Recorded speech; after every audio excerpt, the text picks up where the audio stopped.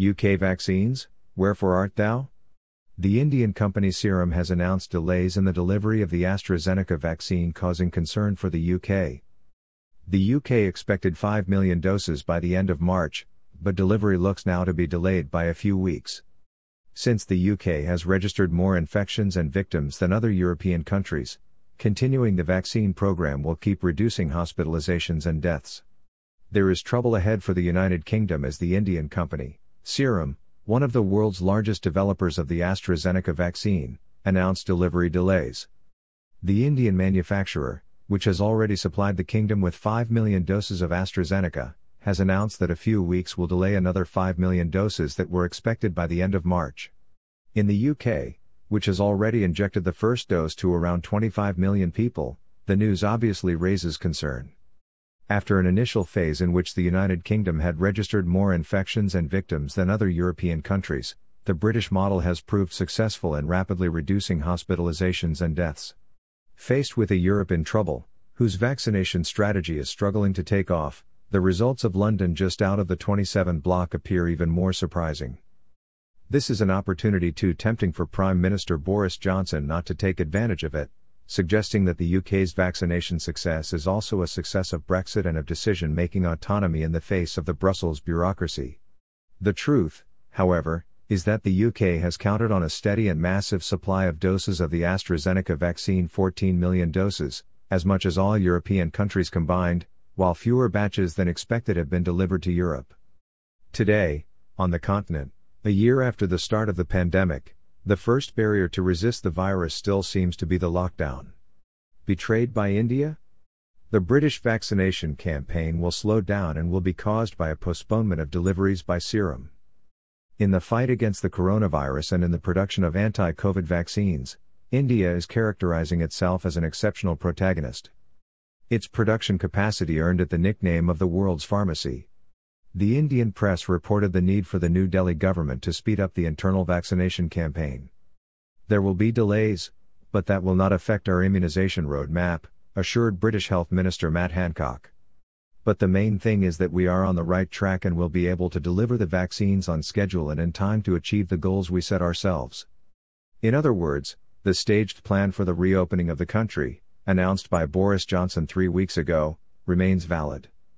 It plans to bring the United Kingdom back to normal by June 21, the day on which a general overcoming of the measures is expected. Containment. Cracks in the British model?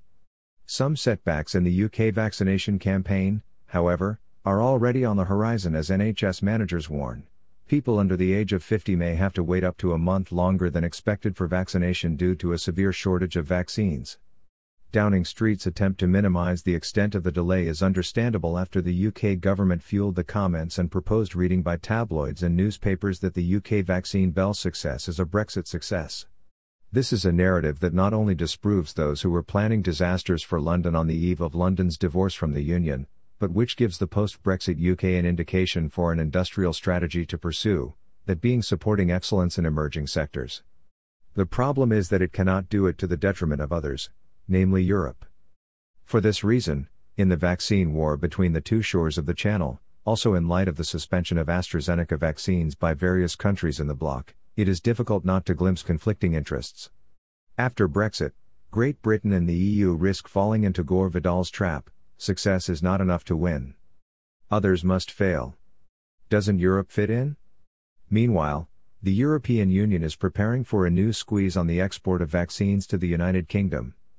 On the day of the green light from the European Medicines Agency EMA for the AstraZeneca vaccine, a positive verdict, albeit conditional on warnings for people at risk, Commission President Ursula von der Leyen said she was ready to use every tool to reciprocity and proportionality in exports to the immunizers.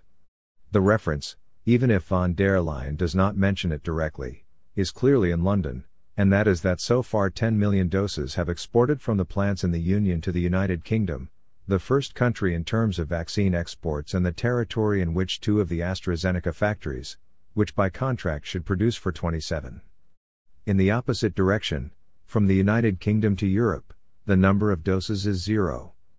The President clarified all the options are on the table, but if the situation does not change quickly, Brussels will consider whether to adapt the export authorization to the level of openness of the other countries. This translates to mean that there could be blocks even higher than that imposed by Italy, which last February stopped 250,000 doses of vaccine leaving for Australia. The Union could in fact have recourse to Article 122 of the European treaties, a clause that provides for the adoption of emergency measures in the event of serious difficulties in the supply of certain products. Immediate response came from Downing Street, which, as in the past, rejects the accusations of export restrictions. The United Kingdom is respecting its commitment, reiterated a spokesperson for the London government. We expect the EU to do the same. But in the meantime, the goal for Europe remains the immunization of 70% of citizens by the summer, that is over 200 million people. #Rebuilding travel. Source: ISPI Instituto per gli Studi di Politica Internazionale Institute for International Political Studies, Daily Focus.